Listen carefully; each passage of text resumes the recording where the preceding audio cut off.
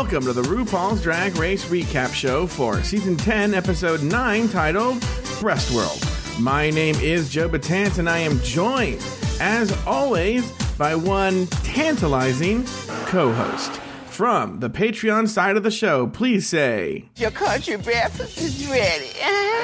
To Evan Ayers. Hi there. Good morning. Good morning. What? I was so worried you were going to use the clip from that where he goes, "Oh, you don't miss no meals, did you?" No. But I was pleasantly surprised at that one. Hi. Hello, how are you? I am so good. I'm great. Yeah, you're in a good mood today. Because this episode was so good. I'm like, it ended like 10 minutes ago. I'm still on like a happy high. So I'm great. We'll get to that when we do a general sort of rundown of the show, but I'm very curious as to I thought the episode was fine. I'm very curious to hear, but we'll get to it. Okay. Why you thought it was a great episode. But let me tell you something, Evan. This past weekend, I went over to DragCon. Congratulations are not getting blown up. Yeah. That's right. That's right. Tyler said, I'm going to tell you something. When I was walking in, there were all these bomb-sniffing dogs there. Oh, really? Yes. Oh, yeah. Oh, yeah. So I went to this DragCon. I wanted to tell you all about it. Please do. Okay. So you can't wait. So, I went into the workroom. Okay, well, first, I get there. I was there as a member of the press. I'm a member of the press, Evan. I don't know if you know this. And I had a little hat that said press in it and everything like that. And like an old-timey hat. And I carried a typewriter with me. It was really weird. Great. And then very impressive. There were a ton of people there. Now I'm going to tell you something. I've been to these drag cans, all but the first one. Okay, I didn't go to the very first one. But numbers 2 and 3, I have been to. And this was number 4. Okay? And I don't know what they did this year, but they really stepped their pussies up this year in terms of the organization. Because the other years, I'm not even lying, I used to think to myself, like, oh, God, the people who come to this drag can are getting so ripped off. Every time you say it, I'm going to laugh. I'm sorry. Yeah, we should clarify, because you know what? We will get emails that I am mimicking when Monique Hart on Snatch Game as, what's the name of that congresswoman? Maxine Waters. Maxine Waters, she called it Drag Can. Okay, so I know how to say it, and I know it's Drag Con. Okay? But it's for here on out, for all purposes to us, it is now Drag Can. So yeah, Drag Can's pussy was stepped up. Yes, it was now officially a con. Because they brought in a company that knows how to run conventions. Because it used to be like when you went to the old drag cans, like the fucking people would fucking smelled like people. There was no organization. There would literally be the hallways packed with people, like you couldn't move. Even in front of the press room, like you couldn't move because it was packed with people. The panels wouldn't start on time. They wouldn't end on time. There was no orderly line. It would just be people rushing into the chairs and they wouldn't leave. It was awful. And it was like, I'm not even joking. It'd be people just sitting on the floor. And it was like a refugee processing center. It really felt like that, right? Yeah. This like year they weren't expecting. I'm sorry. No, go ahead. It's like, so it sounds like for the first couple of years, they just weren't expecting the turnout to be as big as it was. Yeah, and I think that they didn't put the money in. I think they thought, oh, well, how hard could it be to run a con? And clearly they found out for the first 3 years that it's actually pretty hard, and you got to put some money in it. So they were in the same venue, but a bigger hall of the convention center, and actually the biggest hall. And, I was actually there this year for the ribbon cutting ceremony. Did you watch any of my Instagram live videos? By the way, if you missed all, I did several half-hour Instagram live episodes, right? And if you don't follow us on Instagram at Drag Race Recap, you're missing out. Because you missed all these Instagram stories that I did from DragCon. But you can still go there and see, what we're going to talk about. I went to the actual workroom. They had the workroom there. But did you watch any of these Instagram live videos, Evan? I watched bits and pieces because it was throughout the entire day. And I had my brother visiting and I was outside lots of it. But I would pop in when I could. So I saw a tiny bit of the ribbon cutting.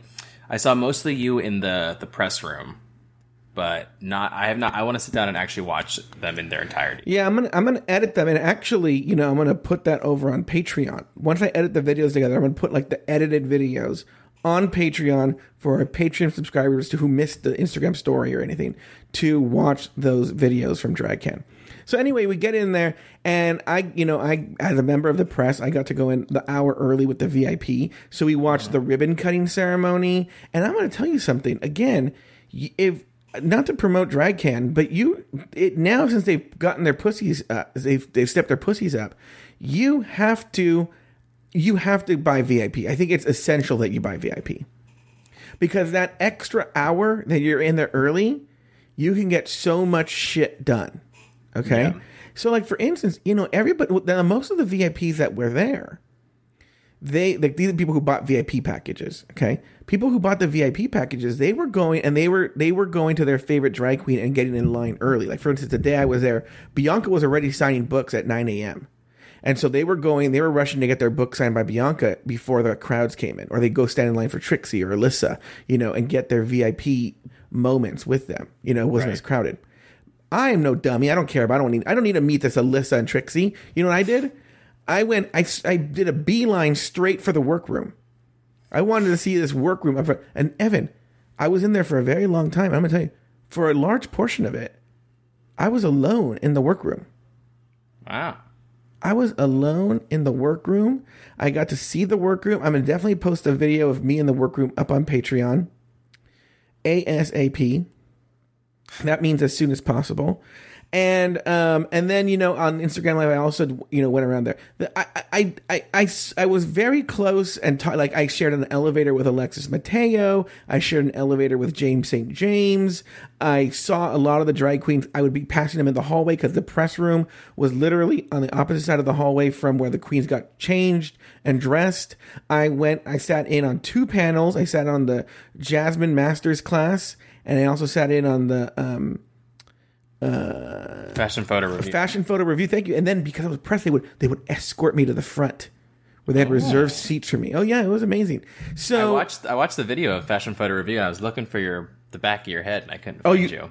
Oh, you couldn't see me? They had I would be on their left in the front. Okay. Yeah, so but I'm right. The camera I think was mostly to their right. Oh yeah. So maybe you'll see me in Jasmine Masters class or something. So anyway, so before then I had a run-in with your boyfriend, Jeffrey Boyer Chapman.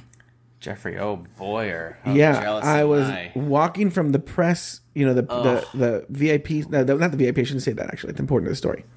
From like the area that there was like a security guard who blocked the way where the press and the drag queens were. Mm-hmm. And I was going to the floor from there, and Jeffrey Boyer Chapman was there with his crew. And they were trying to get in. He's telling the security guard, he goes like, yeah, but I'm VIP. And the security guard's like, sir, VIP does not go up here. VIP is somewhere else. And he's like, all right, guys, I guess, sorry that we couldn't make it happen so you can meet some of the drag queens. And then I realized the mistake. So I go, listen, Jeffrey, hey, listen, you're saying it wrong. Don't say you're VIP. It's your talent, or you're on the panel. VIP is a package that they sell at World of Wonder, so he thinks that you are in that VIP package. You gotta tell the security guard this. So he goes, oh my God, he did that. He put his hands in a prayer position and bowed and said, thank you. And then he got to go upstairs with his friend. But I'm gonna tell you something. He is so fucking cute in real life, Evan. What would you do if you met this Jeffrey Boyer Chapman? I would be very nervous. Would you really? He's just so pretty. Yeah, I don't know what I would do. But yeah, he tweeted at me once, and I almost fainted. You've had some of these famous Drag Race people tweet at you. Who has been the one that affected you the most? Of Drag Race people, I think there was one that Trixie and Kat Deelig both liked. Mm-hmm. I don't think I've had someone tweet. I don't think someone, well, except for Jeffrey, anyone from the show has really. Jinx tweeted at me once. And that was kind of cool. I'm also just an annoying troll, and I'll just say silly things and kind of in hope of getting a response. So it's validating when maybe 2 out of the 10 tries will get someone's attention. I don't know if you know this, but do you know that Mother retweeted me once? Oh yeah, that's right. Wasn't that? Oh, what? It was something Trump related, wasn't it? Yeah. There was some. I don't remember when it was, but Trump had a meeting. And all the cabinet secretaries had to go around the room and tell him how amazing he was. And so I took a picture of it and I substituted, you're perfect, you're beautiful, you look like Linda Evangelista around the room. And she retweeted 3 times. Once, and then she did on some her Instagram account. And she was like, this. And I was like, oh, girl, yes. I remember when my phone had that notification.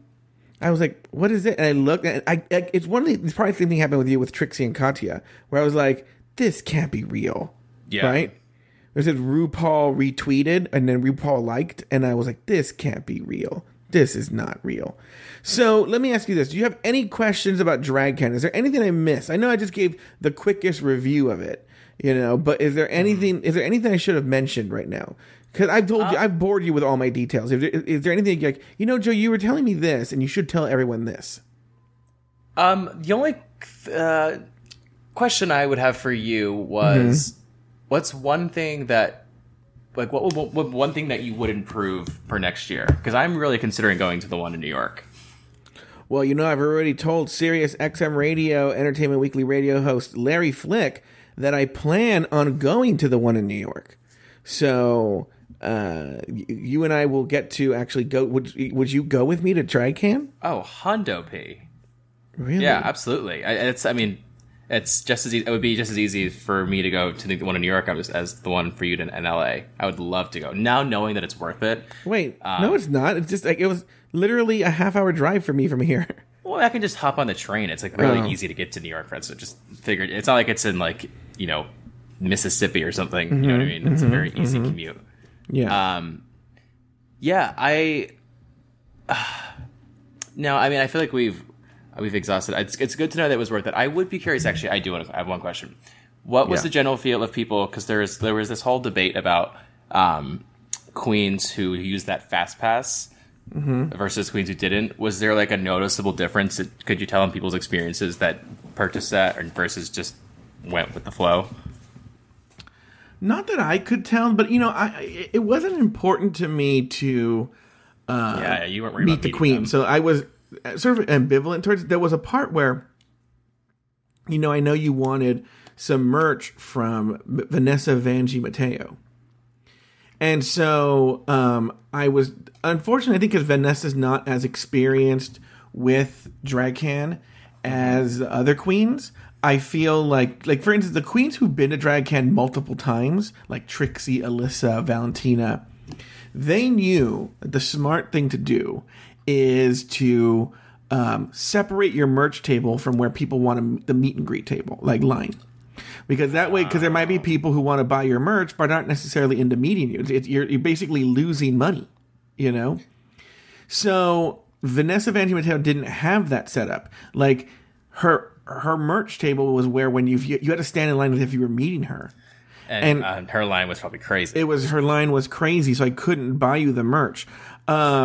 So, but she also had a fast pass line, but there was still a line. Your line just wasn't as long, and I think people were getting kind of mad because it was preventing the line from moving. I would be surprised if Queens did it again. I think, and I heard a rumor. I don't want to say where I heard this rumor from, but I heard a rumor that actually the fast passes were not selling that well. And so by the end of the week, I'm sure for like Trixie and for some people who had the fast pass, it worked. But like there were a lot of queens who offered the fast pass. Cause I think Yuha Hamasaki had a fast pass, but like, girl, there was no line for Yuha, right? And so like people were like doing fire sales. They thought they were going to have like all this like money from the fast passes, so they were like trying to like make up the money that they were losing. So the concept of a fast pass sounds good for like a Disney ride, but not for a thing where you're still only you can only be with one person at a time. So like, how fast can it really be? Yes, that's a good example. But also in a Disney ride, it's a ride that keeps moving, And right. Also with Disney, they have a way. They have a system, which I don't think that these queens have that system down. So I don't know how they really did it. Does that make sense? So like at Disney, when you have the fast passes, like I don't know what the exact number is, but you can tell that there's like for every, 4 fast pass people, we let 1 regular person on or something like that, Yeah. And so I don't know if they have that system down. Any other questions about DragCon? No, I think I'm good. I'm glad you had a good experience, and I can't wait to watch the videos. Everything good with you? Is there anything we're missing? Do you want to address, one of the most emailed about moments ever in the history of the show was that last week you thought that Cher sang the Dean Martin hit, That's Amore. Now, Now, I actually kind of want to defend you, okay? So let's actually play a little bit of That's Amore. Just a little bit, right? Because this is important to the story. I'm going to stop playing it. Here we go.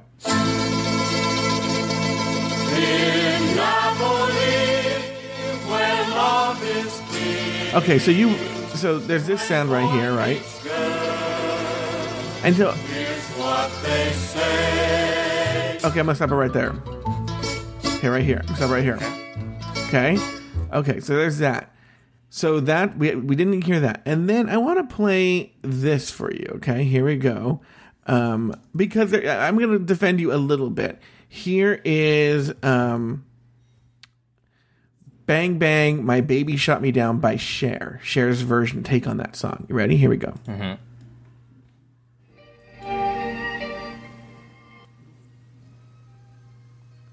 I don't think they're that different. Not that you were savvy enough to know the difference, you know? Yeah. Okay. Now we're gonna hear Cher right now. Here's Cher singing "Bang Bang, He Shot Me Down." I was 5 and he was 6. We rode on horses made of sticks. He wore black and I wore white. He would always win the fight. Bang, bang, he shot me down. Bang, bang, I hit the ground. Bang, bang, that awful sound. Bang, bang, my baby shot me down. Okay. So there's that. Now let's go back to That's Amore, right?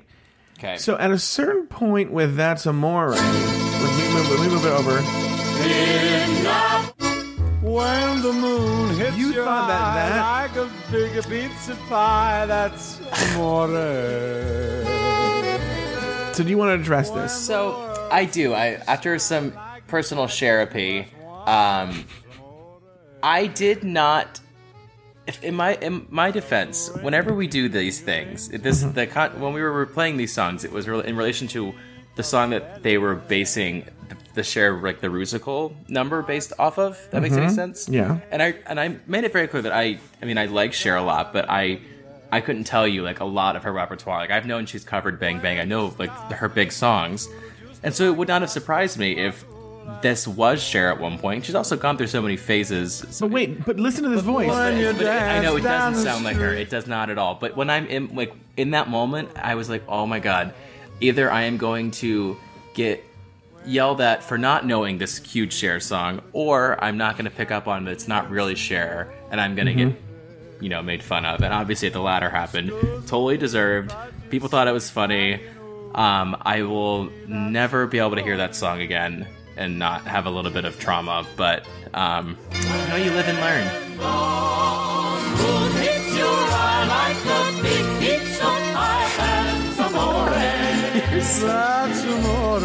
You know, people were singing "That's a Moron" when you were singing. Oh, that's a moron, Maury. Hundo P. I will take that. What did Ruth say to Cracker this week? We're gonna get to that. But this week the vaccination. This week the Vixen misspells triumph, and the girls have to match underwear on male models. For the Maxi Challenge, the girls had to act in a Westworld parody and walk the runway in their best old lady couture. On the main stage, Asia O'Hara was named the winner of the challenge, while Eureka and Cameron were forced to do battle in a lip sync battle for their lives. I just repeated a word there. In the end, both were told, Shantae, you stay, and both lived to see another day. Evan, name 2 things you liked about the episode and 1 thing you did not.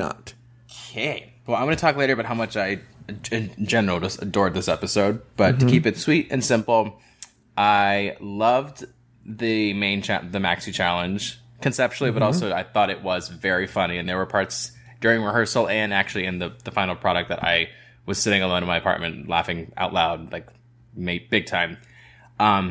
Lip sync was probably the best lip sync of the season so far, and it got me very excited. I thought it was a great lip sync. And the only thing that I really didn't like, and this is a very it's a half dislike because I really did enjoy this, was I didn't like the way some of those boys' butts looked in those. That's a good point. That was not a good commercial for the underwear. You're right. That's a very good point. Because a lot of them didn't need it, and it just looked like some of them had a diaper on almost. Yeah, they didn't form to their. But look at me sitting at home on a Thursday night critiquing these gorgeous models.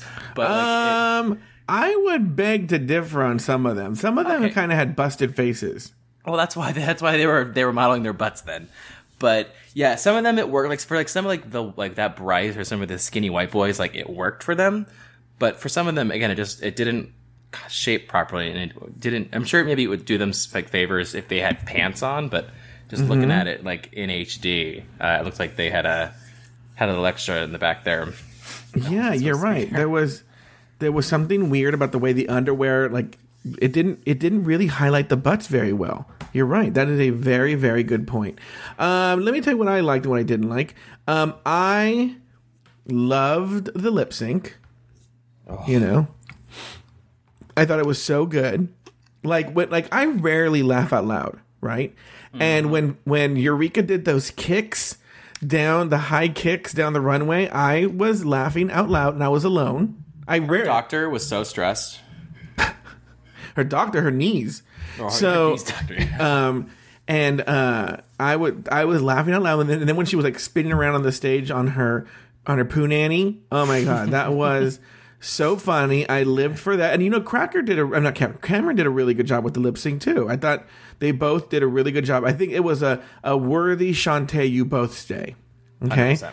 Then I also loved, there were some really nice callbacks to moments. Like it wasn't worth pulling, but Cracker made an American Beauty reference when she was fucking up on the during the filming. She said to herself, "You're gonna sell this house today." That's from American Beauty. Okay, so that was a great reference. But the reference that I lived for on this episode, can you call it? I'm trying to think. There, I mean, there are just so many.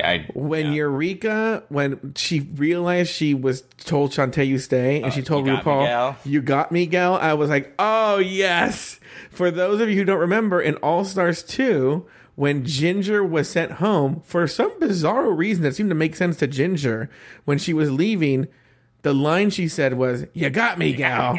And then Detox did that crazy laugh. That's one of my favorite moments of All Stars 2. That laugh that Detox throws out. Yeah. Is that a reference to some... There's no, like, movie reference that she just said, "They got me, gal"? I feel Ginger has talked about this, and I'm sure we'll get emails when I don't know. Yeah. But I feel she's talked about that reference. I think there is some sort of context to it. I don't remember. I don't want to say anything because I'll sound like an idiot if I just guess. But Eureka, I think like Eureka being in that stressful situation and being able to pull the "You got me, gal." That was very good. That was very good. And I was like, "You go, bitch." That was like, I had two other favorite moments and I crossed them out after the lip sync. Like, I don't even know what they were. One even referencing. What I didn't like, I'll be honest with you. I didn't like the sketch. It seems like you liked it. I liked it we'll talk about it, but I did enjoy it, yes. I didn't really like the sketch. And what would be my least favorite part of the sketch?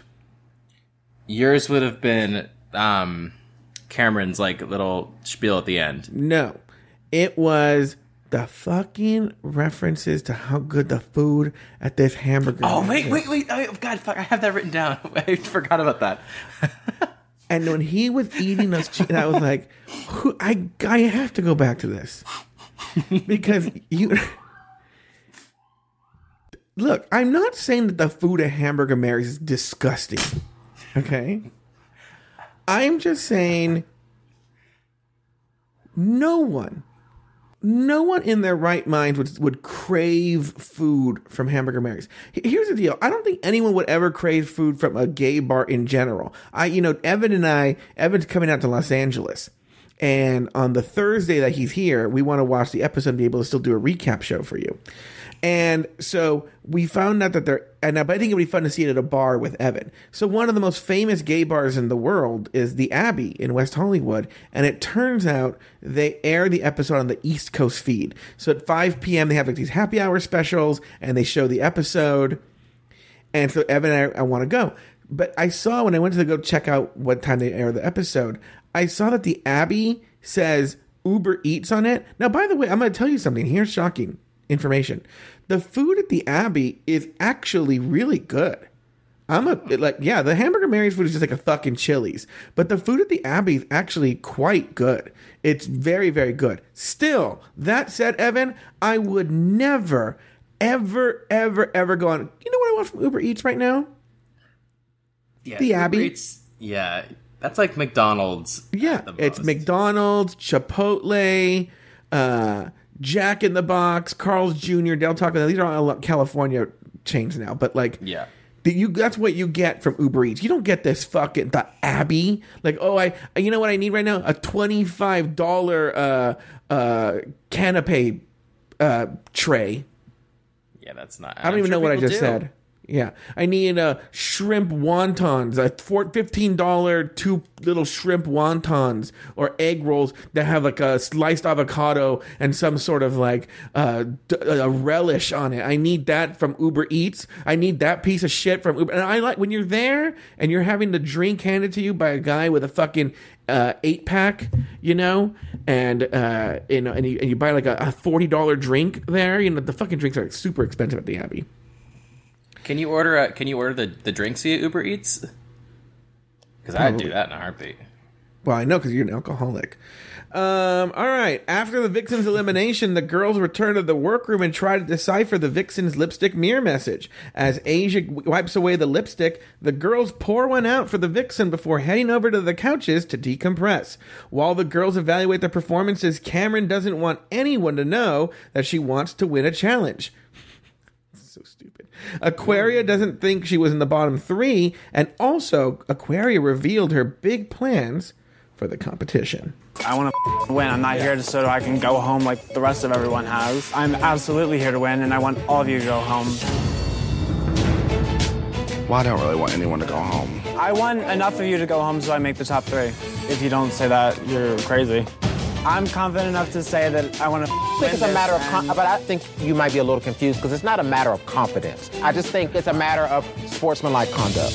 Well, I'm sorry if I've come off unsportsmanlike. The next day, the girls enter the workroom ready for the day's challenge. Aquaria swears she's funny and admits she has no idea who Michigan J. Frog is. Evan, who's Michigan J. Frog? It's the frog from the WB, right? No, it's not. Is his name Michigan? I just asked you. I'm not going to tell you the answer.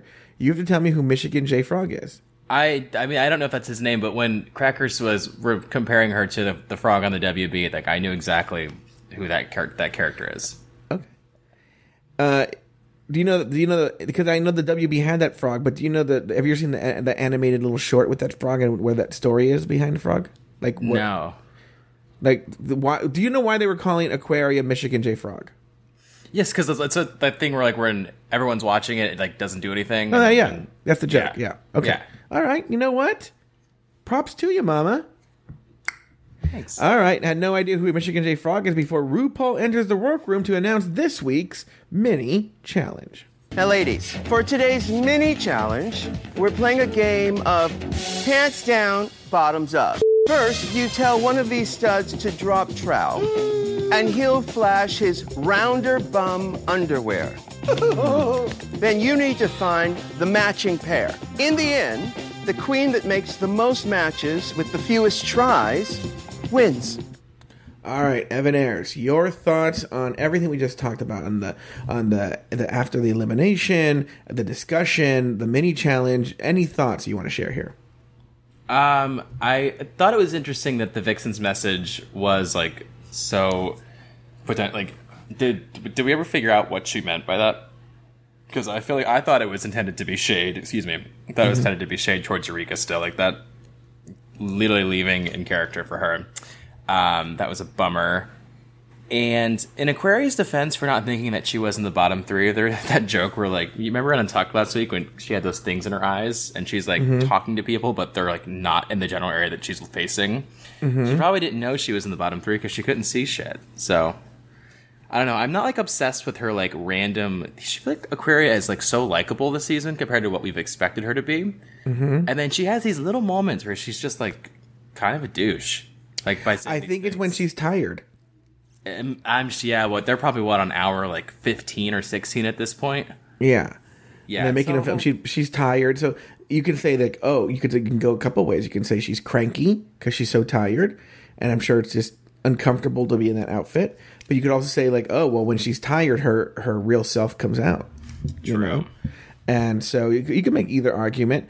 I love that it was like, Cameron was like, Eureka goes like, well, I know you really wanted to win that share challenge, and Cameron was like, that was a secret, Eureka. I'm like, it was a secret that you're on a drag queen competition and you wanted to win a challenge? Bitch, I have news for you. They all wanted to win that challenge.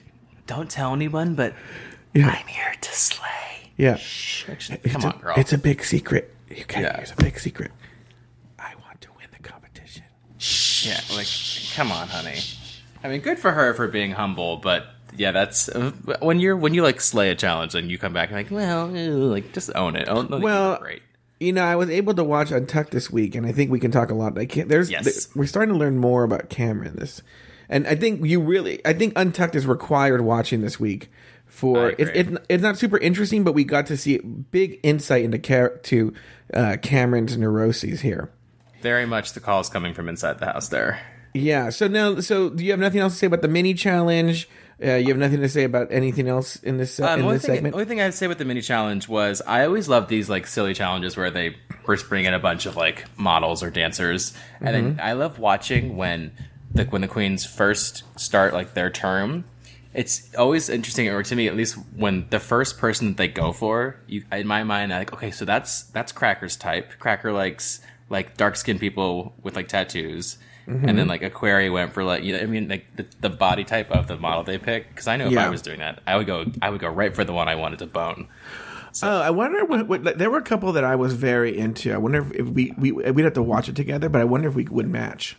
Yeah, But there were some that I was like, oh, like the one with the stringy long hair.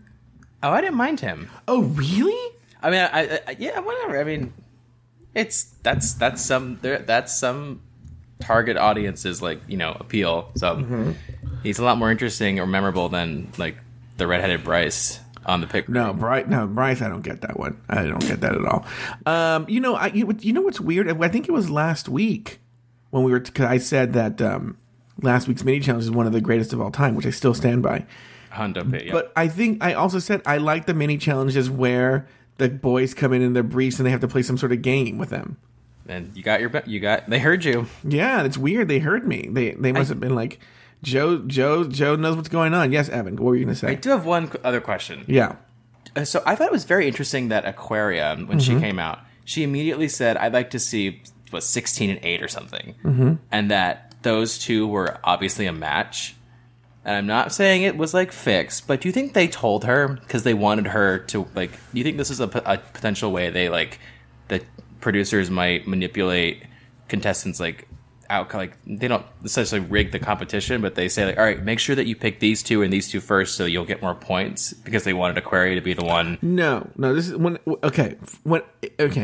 It was weird that happened and they showed it too. Yeah, I don't think it's rigor mortis in that way. This has come up before on maybe season 7 or season 8. We had a big conspiracy theory about this.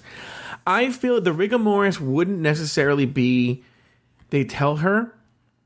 If you think about it, each queen is there alone. So the only people who know how they performed would be the people in the room, True. So what they could do is like, it could be like, and this is in an editing way, is let's say when Aquaria first came in, she said 8 and 10. And then she saw they didn't match. And then she said 12 and 16, and then that didn't match. But she noticed that 8 and 16 had the same underwear. So then she goes 8 and 16, and then it matches, and then they can cut out that other stuff, and they just make it look like she just came in and said 8 and 16. You right. Okay. So they can make whoever they want to win in editing, because even knowing like, you don't know how anybody else did. Like you really don't know. True. Like they just show you little highlights from it. They're not like a scoreboard. No. So okay, can we close the book on that chapter? Yep. All right, here we go. Aquaria was named the winner of the challenge before RuPaul announced this week's Maxi Challenge. This week, you need to use your charisma, uniqueness, nerve, and talent to chew up the scenery. as we transport you to a magical world run by drag queen robots. You'll be starring in the new, edgy, slightly confusing premium cable TV drama,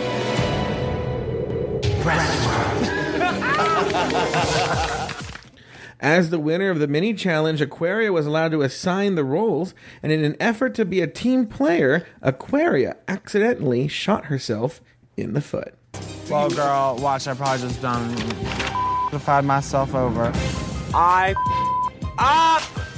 done gave myself the worst part in the entire script, hands down. All these things I'm highlighting better be funny because they're few and far between, and I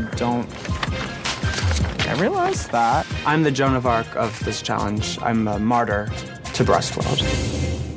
You know, we have a discussion point here, but there's not much to discuss. I'm going to move on.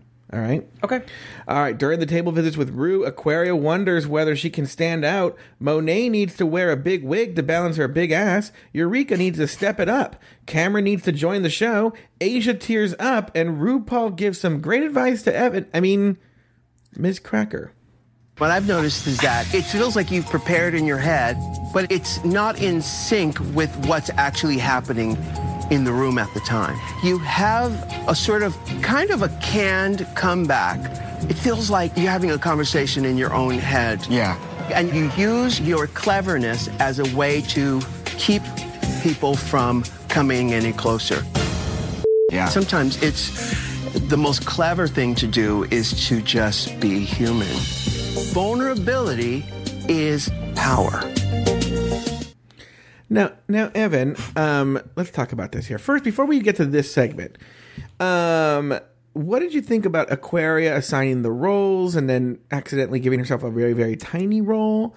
And did you have any thoughts on that? Did you have any thoughts also on the challenge itself, on the Maxi challenge? Just the concept of it. No crazy thoughts. I really enjoyed how elaborate Asia went in with the Nicole Kidman or whatever reference, as to they kind of explain why they picked. It gave me insight as a viewer because when you hear, oh, I didn't know this role would be this way, blah blah blah, but explaining that they just went off like the descriptions versus the actual content. But yeah, I mean, whenever they have these bits where someone's like, I fucked myself over, blah, blah, blah, shit. Like, you can tell they're either setting themselves up to usually do very well. So I wasn't too worried for it. I was more worried for the people who were more confident in what they got.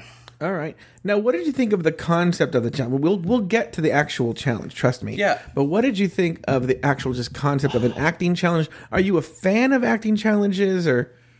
I'm a fan of them now that season 7 is far enough in the rearview mirror where we only exclusively had acting challenges. I like them when most of the queens deliver, which this time they did. So I would say some of my favorite challenges from Drag Race actually have been acting challenges. I like RuCoast Empire from season 8 was so good, I thought. Great one, yeah. Great challenge. Season 9, the 90210, I thought was a really strong challenge. So typically, again, I think it just has to be the right content and the right queens. I've never seen Westworld, and I'm familiar with the storyline. But, I mean, again, this show, there is no limit to what they can do with this, so I liked it. Now, let me ask you this question, because this was an acting job with a lot of words to it and little dumb jokes. How do you think, because you often see this at a bar, or you used to, how do you think this episode played in the bar with that moment with the? Well, you know what? When we get to Breastworld, we'll talk about it. Okay. I would say, you're right. This show has a habit of telegraphing things very, very obviously. So when Aquaria was like, I don't know about you, but I just fucked up because I didn't. She has a weird accent that she has. Oh my god! It sounds like it's not like marbles in her mouth, but it sounds like you know what it really sounds like? Oh, we can't talk about sex on this show anymore. Okay. Oh. It sounds like she has a mouthful of Jell-O. And she doesn't know where to spit the Jell-O. Right? And so there's something like that, like a little bit of Jell-O in her mouth, and she's just like, I don't know what I just did, but I just, didn't give myself. She's like a weird Southern. I don't know what's going on there, but yeah, that when you saw that, you're like, oh, she's gonna slay it. You just knew. I'm not a fan generally. Most of the time, I'm not a fan of these when it's an acting challenge like this, where it's like a movie send up. I'm not a fan of them. I generally don't think they're very good. The writing is like, but maybe it works really well in a bar. Like maybe in a bar, people are just like, yes, bitch, slay, the house down boots, you know? They tend to. Yeah. And like think it's so funny when they make these super obvious jokes like parasailing, you know? Right. So, all right. Somewhere some poor like beginner drag queen that has been sitting on parasailing as their name for years. Yeah. Is like throwing their glitter in the air. Damn. All right, so let's get to the moment we want to talk about. Okay. When the moment I saw RuPaul talk to Cracker and give that advice, I was like, is RuPaul listening into the conversations I have with you about this show? Let me tell you something. Yeah. If I may. Yeah. So while I watch the show, I have the notes app up on my phone. I just like write little things as the thing goes, and it's usually just a stream of consciousness. Yeah. I swear to God, I'll send you for confirmation. For this bit, I have Cracker gets in her head too much. She needs to stop worrying. Self-doubt and vulnerability is power. I am Cracker. Self-doubt is my thing. Relatable. Yikes. Yeah, so let's get into this. What were your thoughts here during when RuPaul was giving this advice? Like, because you do get, just to give a little bit peek behind the curtain, like you do get in your head. What were you thinking here? What were your thoughts? So I have this weird thing with Cracker because she does these review with the Jew things, and because of them, I look forward to those as much as I look forward to like the weekly episodes. So I think because of them, I feel like I know Cracker better than the other queens, and so from watching her reviews, like the way she talks about, like not totally owning her, strengths versus weaknesses, or kind of getting her in her head too much and overthinking things when she really just needs to let it happen. Totally relate to that, at least when I'm doing this with you. And like, you want to root for her and you want her to do well, but she still couldn't get out of her head this week. And so I was very stressed for her. And, as much as I know you don't like love like the Ru, therapy moments, I think her statement about vulnerability being power was very, that was a good one. So I don't know.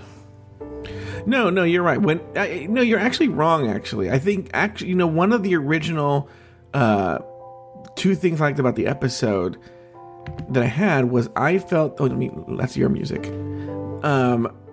I feel that Ru's table visits were really, really, really on this week with every single one of the queens. I felt maybe because there were fewer of them and she was in a good mood that day, but I felt she was very present, which she isn't usually that present, and was really trying to get to know them and was really actually trying.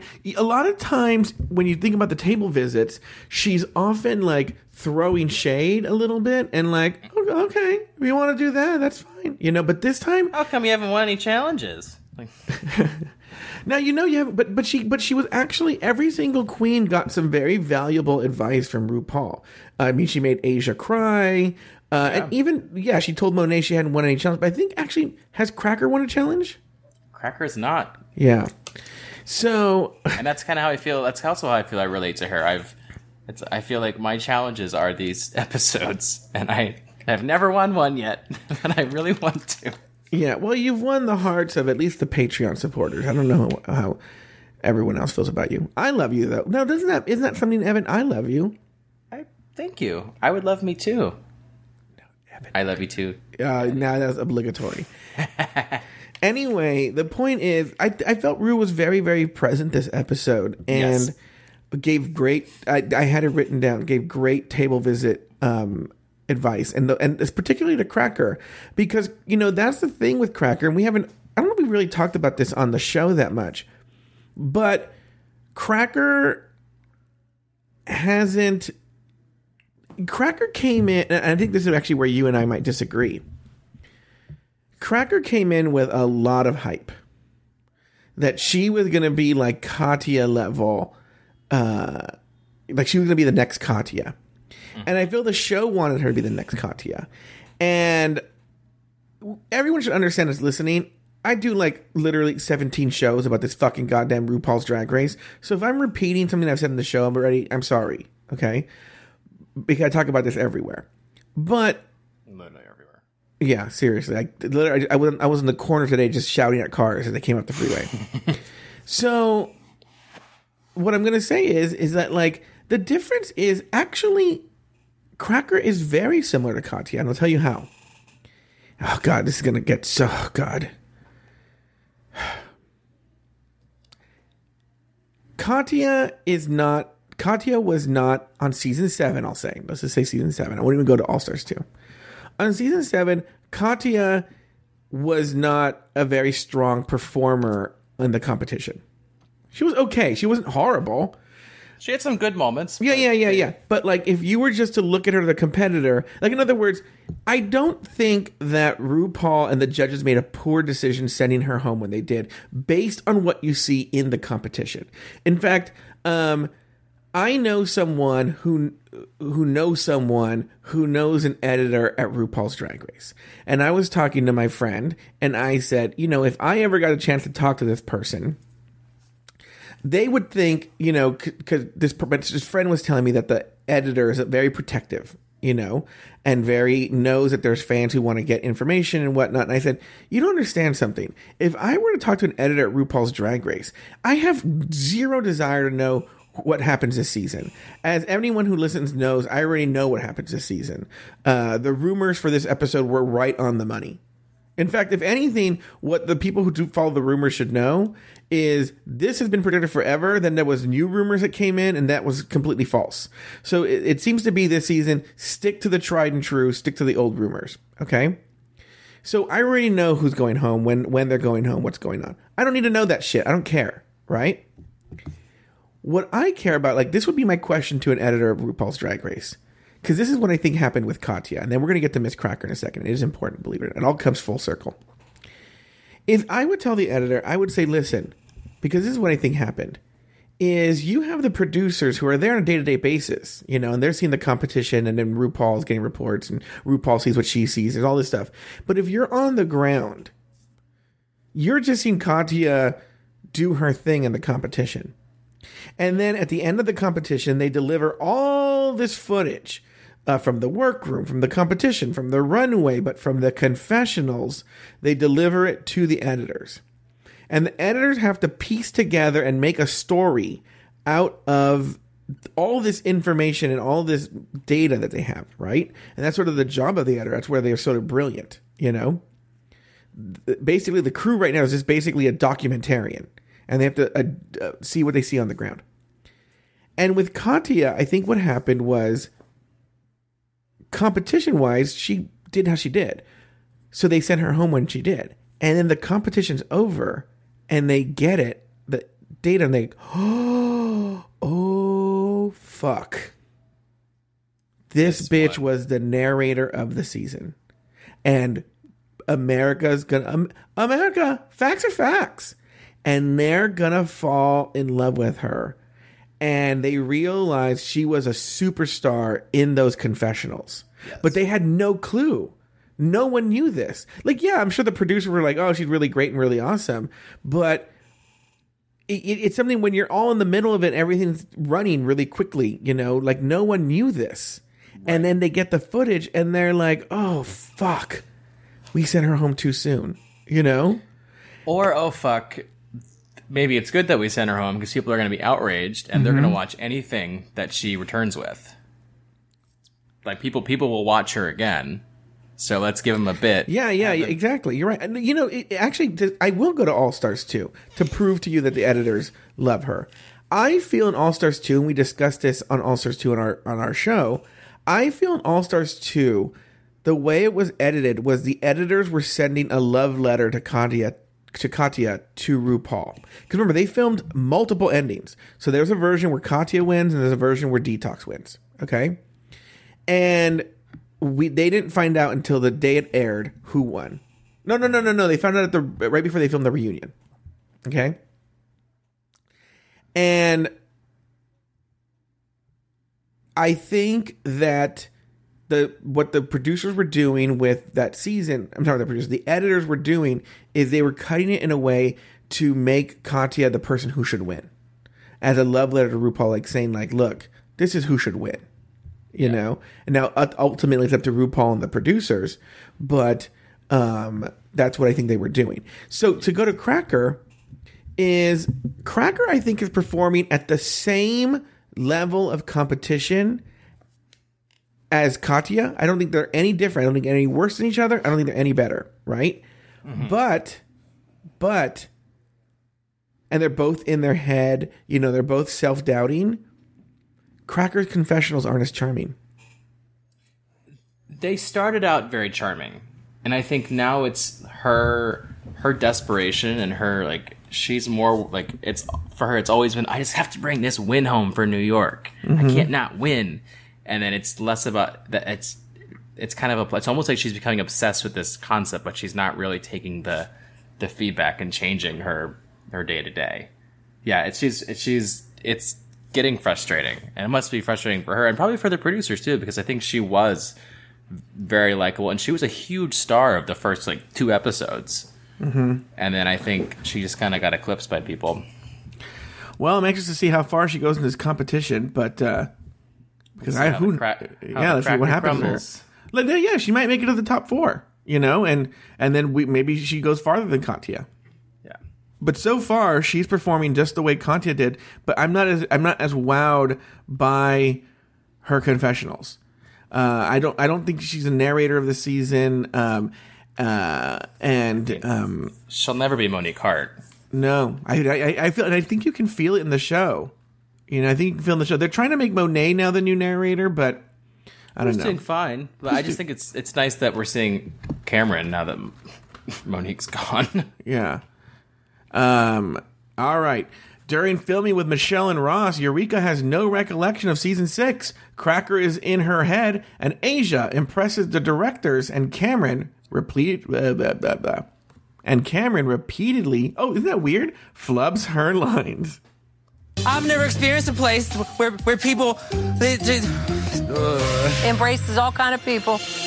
My whole life, I've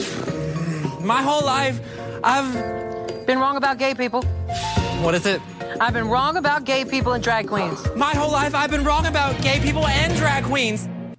All right, what were your thoughts, Evan, on the performances during the filming? Just strictly during the filming, what we saw during the filming. What was your take on how people were performing?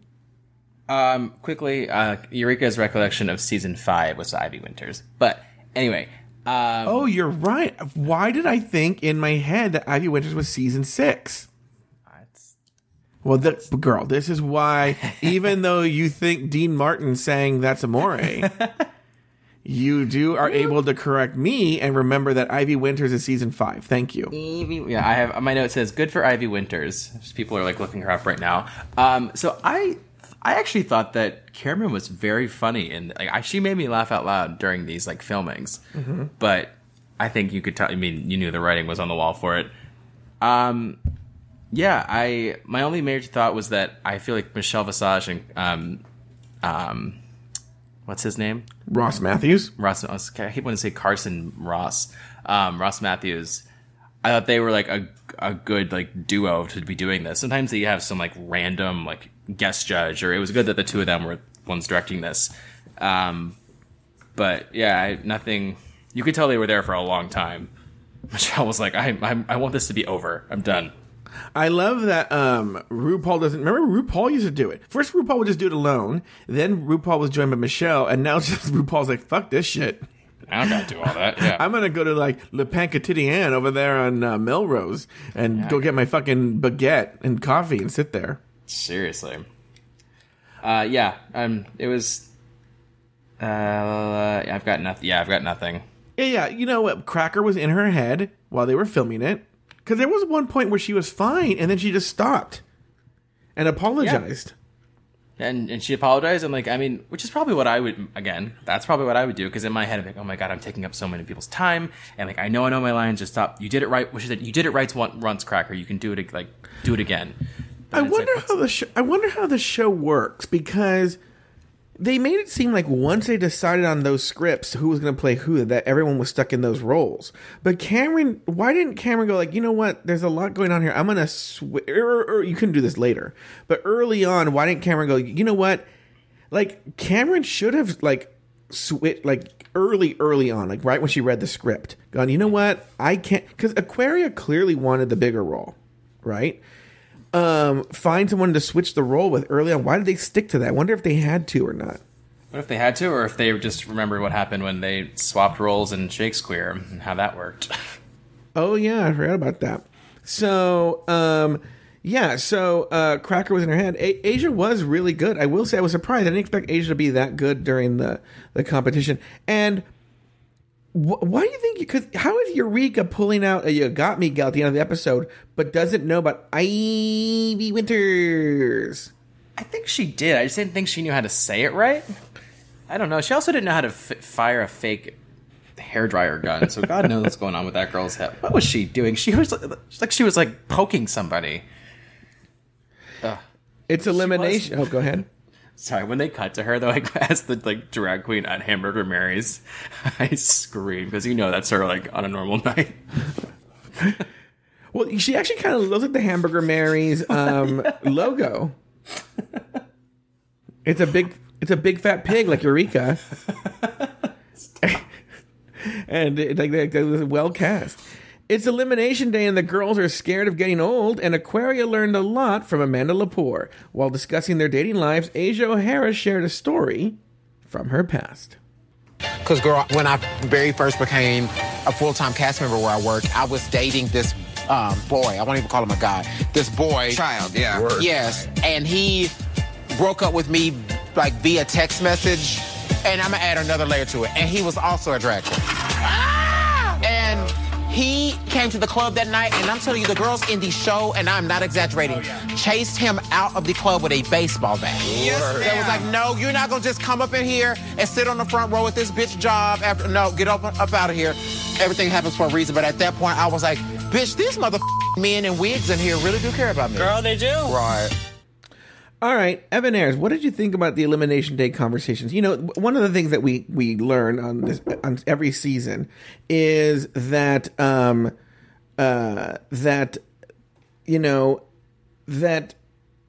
as the show, the cast dwindles down, the conversations get harder and harder. Harder because it's harder to get you content, or harder just for them to. Yeah, because it's fewer people having conversations. There's fewer information for them to pull from. Right. Mm-hmm. Yeah. Well, so Asia's conversation was triggering because I had a boyfriend in college once break up with me via text and then show up to my birthday party 2 hours later. Mm-hmm. So that was fun. Yeah, I don't know what. They sent this clip out before the episode aired. Mm-hmm. So I'd seen it. I was surprised they even put it in, really. Mm-hmm. But yeah, I don't know. I guess I think the point of it is just to kind of highlight like the sense of community that drag kind of like creates. Mm-hmm. I was actually more I made note of it. I was really, really kind of interested or intrigued by Monet Exchange saying how she wanted drag to be her job for the rest of her life. Mm-hmm. Which I thought was pretty fucking cool because again, like years, like not just because of this show, but this show allows that for these queens to potentially be drag queens for the rest of their life if they want it, depending on the longevity of if it stays on this track or I thought that was kind of cool, and I literally wrote, "I love this show."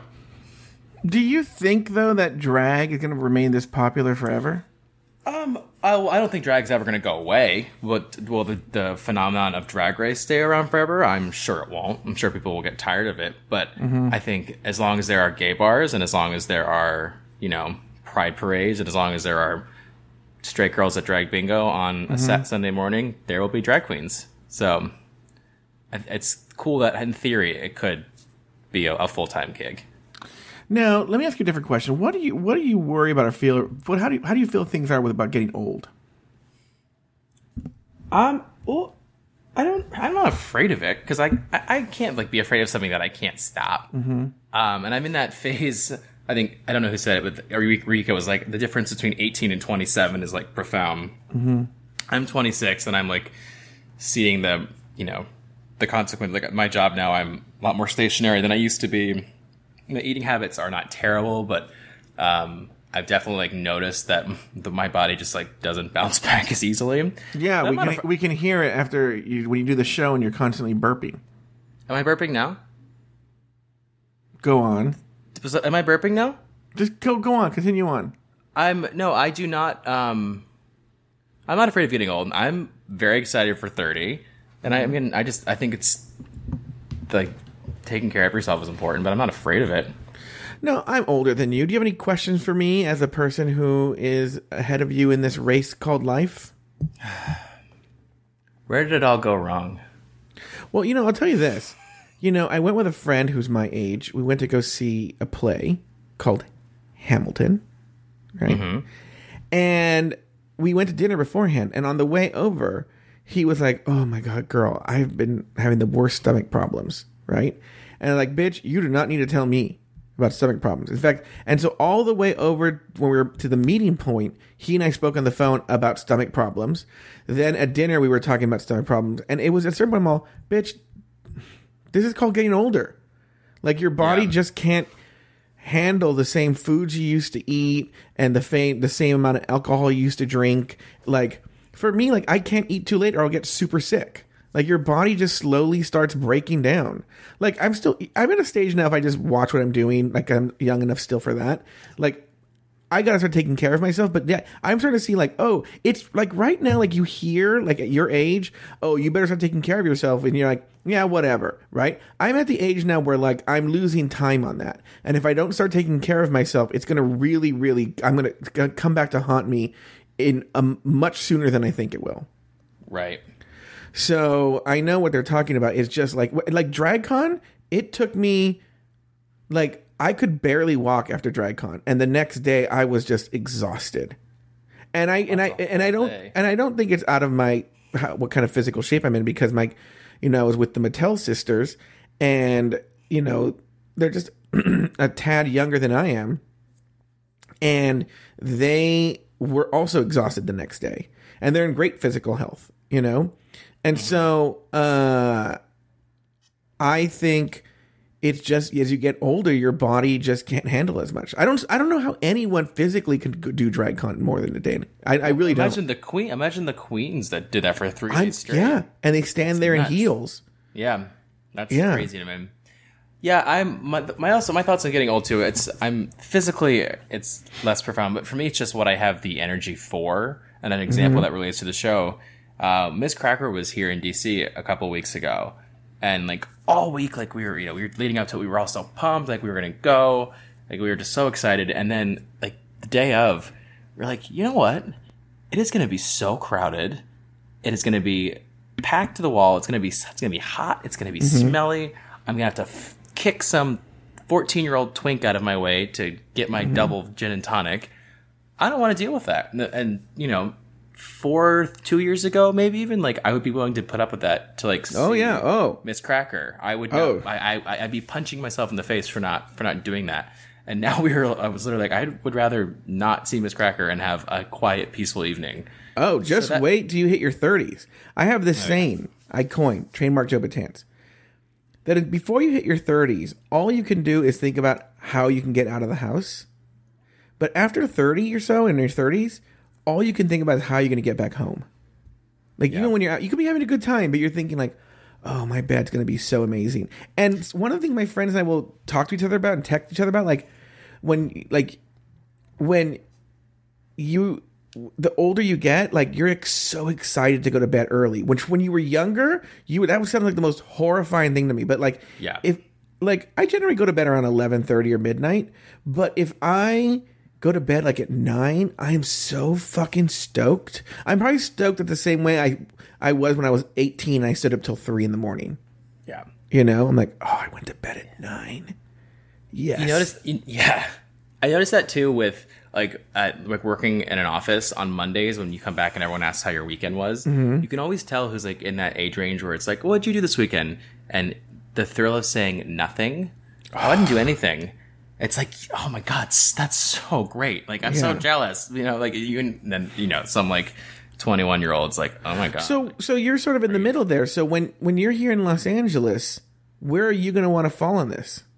I'll be a solid 7.5, 8, because for me, it's out of like, in terms of energy of like, I'm going to want to do stuff because I'm like, this is not a normal thing for me. Mm-hmm. I'm very much pro like, let's do stuff. Let's make the most of my time here. But I think making the most of my time somewhere is also knowing when it's like, okay, just to chill. Like, I don't wake up at 180 like % all the time. Well, also like, and I think we're going to meet in the middle because I'm going to want to rally because you're in town. Oh, you know? So like I'll be going out way more than I usually ever would, And so that's going to be a thing. All right, this week on Patreon we had a few actually 4-hour-long live shows. A revealing rumor mill. Writer Garrett Schlichty joined us on Rulaska Thoughts, and on RuPaul Radio today actually we educated the children with a brief review of the history of gay music. This week Jake Dupree from the Kitty Girl video, and also known as Glitter Fantasy Unicorn, joins us over on Rulaska Thoughts, and Evan and I will discuss all the latest drama on the rumor mill, and also, as we learned, at some point very soon I'm going to post those videos from DragCan over on Patreon. Anyway, to hear all of these episodes and more, join at the $1 or $2 level over at patreon.com/Drag Race Recap. That's patreon.com/Drag Race Recap. You know what, Evan? I'll let you repeat it. Okay. The Patreon bit? Yeah. All right. This week on Patreon... No. Just that's patreon.com/Drag Race Recap. Okay. That's patreon.com/Drag Race Recap. All right. Now it's time for the looks. Look at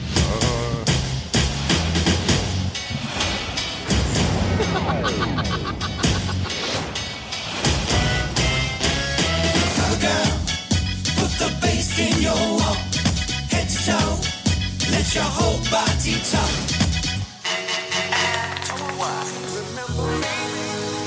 All right, Evan. This week the look was not Glitter Fantasy Unicorn. God. It was Silver Foxy Lady was the theme for this. It was the category is Silver Foxy Lady. Not that many looks to discuss. What were your thoughts here on the looks? You know what? Because it wasn't that many, you can go through each one. Okay. So first of all, RuPaul was definitely breasted show this week. She looked so amazing.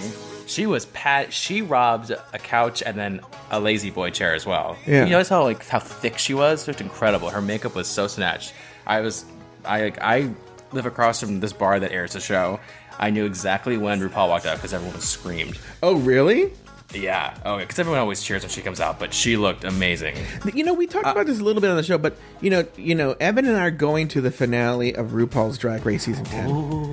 When she walks out and she's so stunning in real life, what do you think your reaction is going to be? I'm definitely going to cry. You're going to cry? Oh, I will absolutely cry. I cried at a newborn baby coming in the office last week. I will cry at RuPaul. Well, if I was in an office and a baby just walked in, I think I'd cry from fright. If a baby just strolled into the office by itself. Well, it could have strolled in if it had a stroller. But are you sure it wasn't Sweet Michael? No, it was Sweet Michael's friend though. Or Sweet Michael's friend with a baby. Well, he's he works they're on the same team. The baby is on Sweet Michael's team. Listen, I'm not going to take anything under $300,000. Take it or leave it, motherfucker. You're going to sell this house today, or you're going to love it or shove it. Yeah. Take that and put open the house key schedule and and put the shove key it up back your in the baby fucking hole. goddamn box, you piece of shit. Anyway. No, I will. And it's such. I think the more we talk about it, when it does happen, and I do become an emotional mess, it's probably gonna make it seem less genuine. But I tend to react very positively to things, and that regards that usually ends up in me crying. Okay. I'm a happy crier at a lot of things, so I am very excited for that. All right. Rue looked amazing. Wig line blurred it all. The first one up was Miss Cracker. I was not obsessed with Miss Cracker's I wrote Snatched, Old Gaga, Anna Wintour. I thought I like that she interpreted this as I'm gonna age and I'm gonna be fabulous doing it. I don't know why I can't shake that she looks like Lady Gaga to me. Do you see that at all, or am I just obsessed with Lady Gaga? No, I see the Lady Gaga, especially in that in that one. Yeah. Yeah. So that was her. Let's see. Asia O'Hara was next. Only thing I could say about Asia was that I'm surprised they didn't read her more for wearing those shoes. Because I know, I mean, she was very smart, and from doing the show or thinking about knowing how long the judging takes, I'm more apt to look for things like that, because she did it before with the Tweety Bird thing where she could be untucked, and in this case, it was very easy to stand in those Rock the Yard slippers. So if RuPaul was breast in show, Monet X Change was second breast. I really liked how campy this look was for her. And the bit where she says, I don't have health insurance, so her realistic take on this was very funny to me.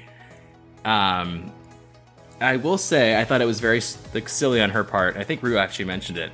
She got all that praise for that one wig that she had before she started doing drag, and she still didn't wear anything close to that on the runway. Just a thought. Okay. Aquaria came out looking... I wrote, holy hell, fierce, older ladies of New York City. I know these ladies. Yeah, I want to be like that when I'm older. But very much, she looked, I guess, kind of... It was. I definitely understood the critique of Aquaria on this look for kind of not being accurately to what she looked like in 50 years. But it's very obvious that RuPaul loves Aquaria, because I feel like he's not making excuses for her, but he made a good point where RuPaul said, I want to look like how I look now in 50 years. And so I definitely can see where Aquaria was trying to say that she's not planning on aging anytime soon. I thought it was a good look. And Cameron, rounding up the looks, was once again my favorite runway this week. Magnolia Crawford? Magnesium Crawdad? Yeah. First of all, that visual transformation was very good.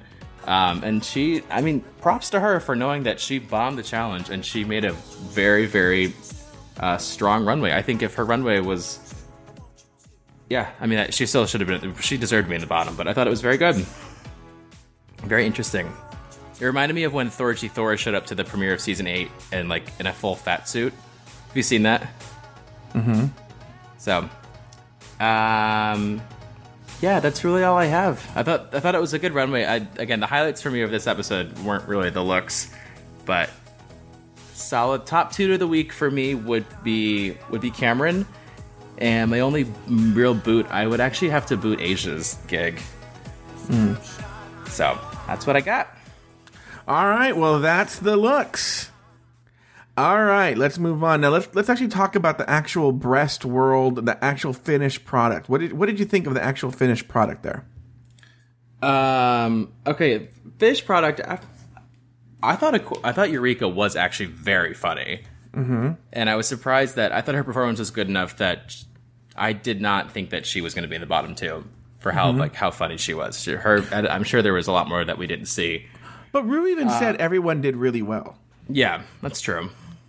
I thought Monet X Change was, again, very funny, and really, not to do that, but spitting comparison of Bob the Drag Queen in RuCo's Empire.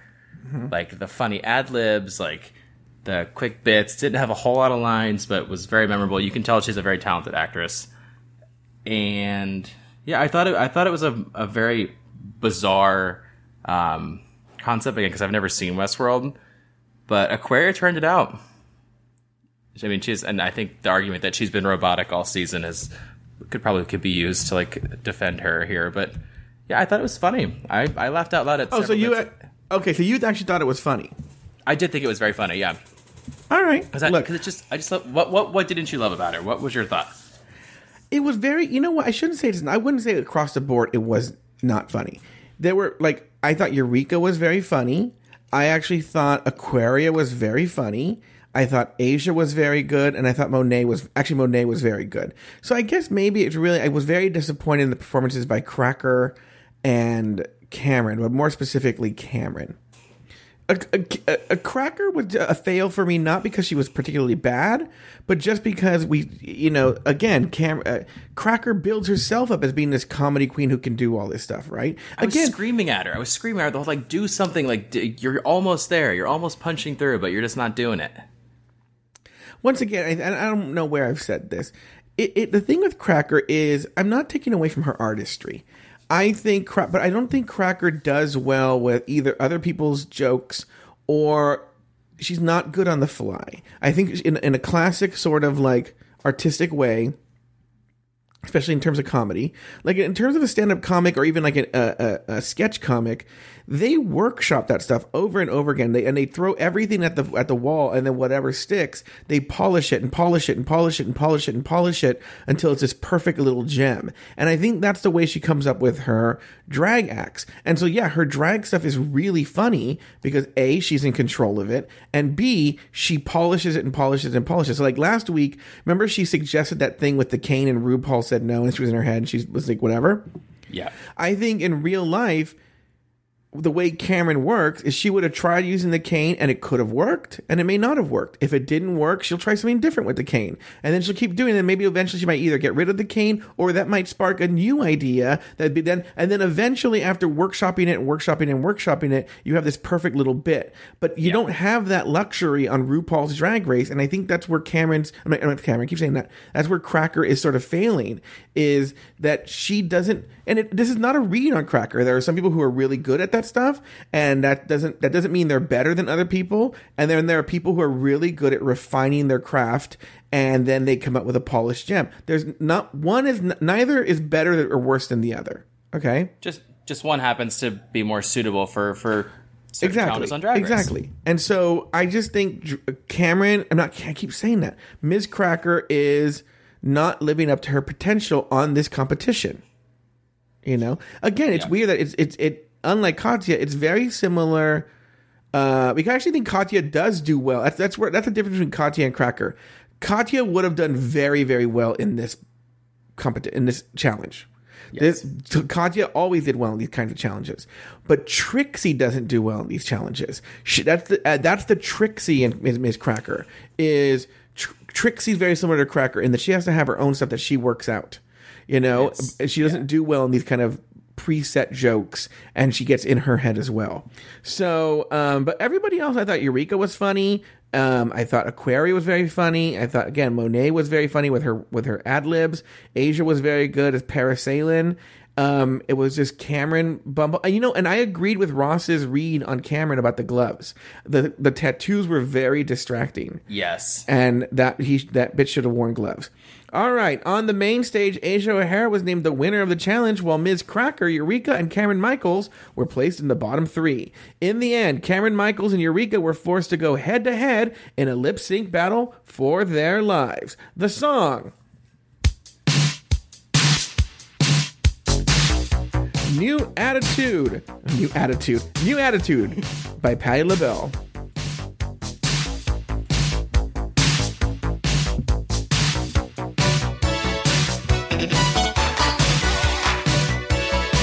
Yeah!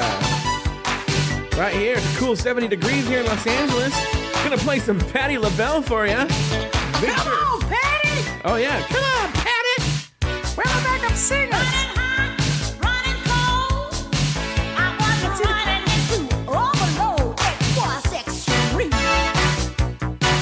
That's funny. How did I miss the opportunity for a "Come on, Patti"?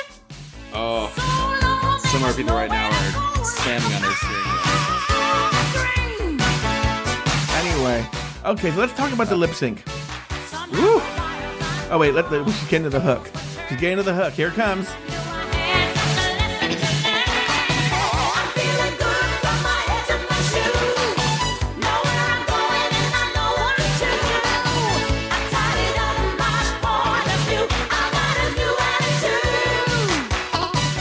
It's the kind of song you hear in a shampoo commercial. But anyway, what were your thoughts on this lip sync, Evan Ayres?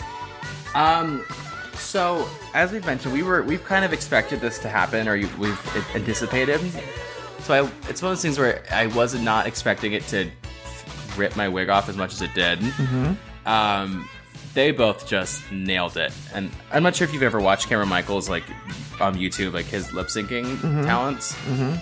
What he says, like, becoming, like, I come alive on stage versus, like, in real life is honestly so true. She was so crisp and so on. She didn't miss a single beat. She was so good.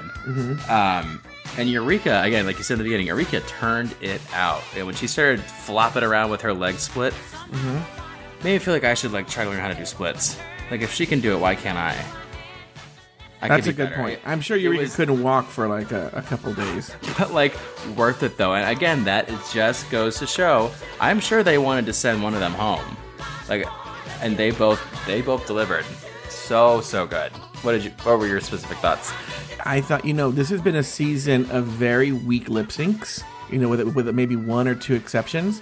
And so it was great to be like, oh, bitch, this is a lip sync.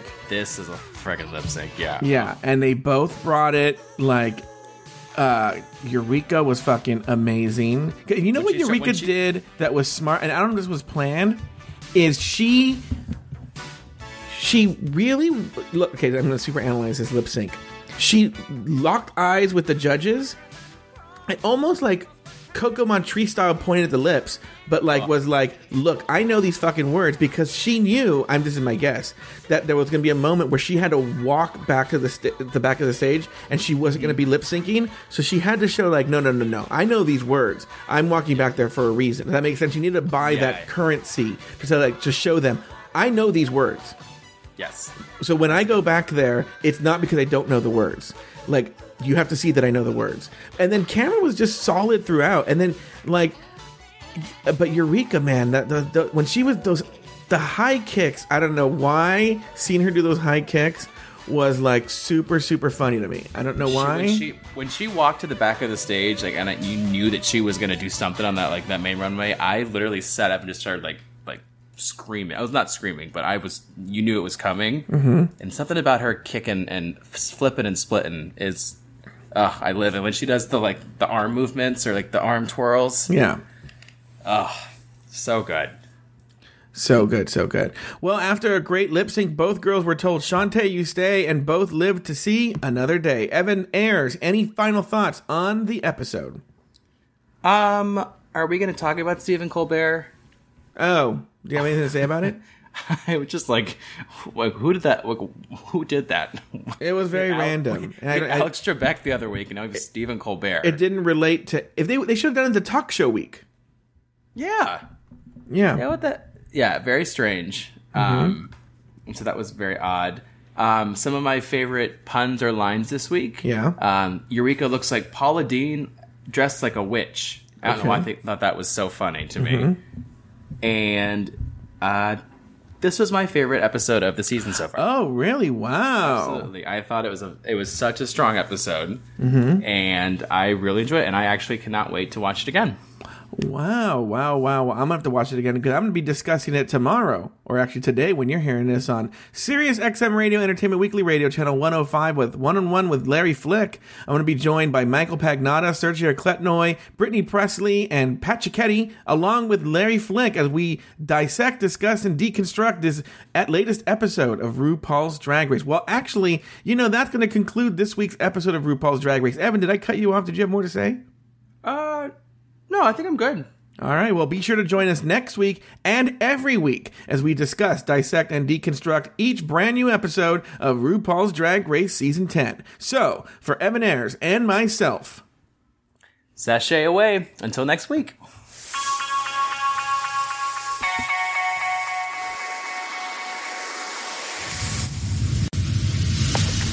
Want to share your thoughts about Drag Race? Email us at dragracerecap@gmail.com. If you want to help the show, leave us a review on iTunes. The more positive reviews we get, the higher we move up in the rankings, and that helps the show find a bigger audience.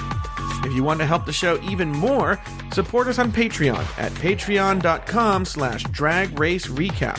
For as little as $1 a month, you gain access to exclusive bonus content not available on the main podcast feed.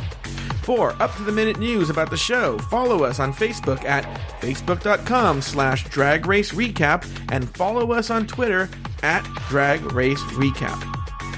To find all of our old episodes, visit us at our website at dragracerecap.com.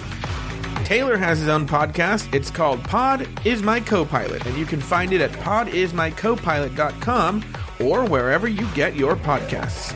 You can follow Taylor on Instagram and Twitter at PIMCTaylor. Want to hear me talk about Drag Race even more? Well, then listen to me on One-on-One with Larry Flick every Friday at 2 p.m. Eastern, 11 a.m. Pacific, exclusively on Entertainment Weekly Radio, Channel 105 on Sirius XM Radio. You can also find me on my other podcast, Catching Up with Mike and Joe, available at catchinguppodcast.com and wherever you get your podcasts. Finally, follow me on Instagram and Twitter at Joe Betance. That's JoeBetance.